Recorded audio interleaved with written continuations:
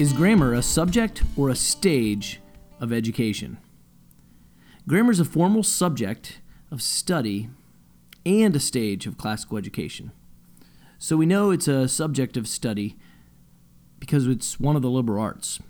We study grammar, the grammar of all things, not just the grammar of literature.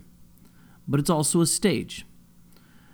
The subject of grammar focuses on learning words, parts of speech, and the construction of ideas into meanings and meaningful sentences. Every subject has a grammar or a foundational knowledge that is essential to master before moving into a deeper study of the subject. For example, there's a grammar of math, a grammar of history, a grammar of music, a grammar of Bible. The grammar stage of classical education, however, takes place at the youngest years.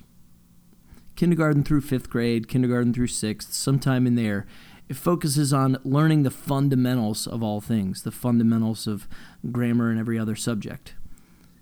And this fundamental stage prepares students for a lifetime of learning.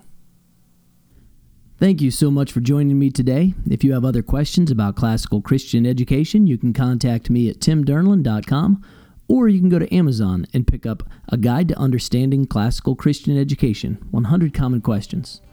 Until then, make every effort to supplement your faith with virtue and virtue with knowledge.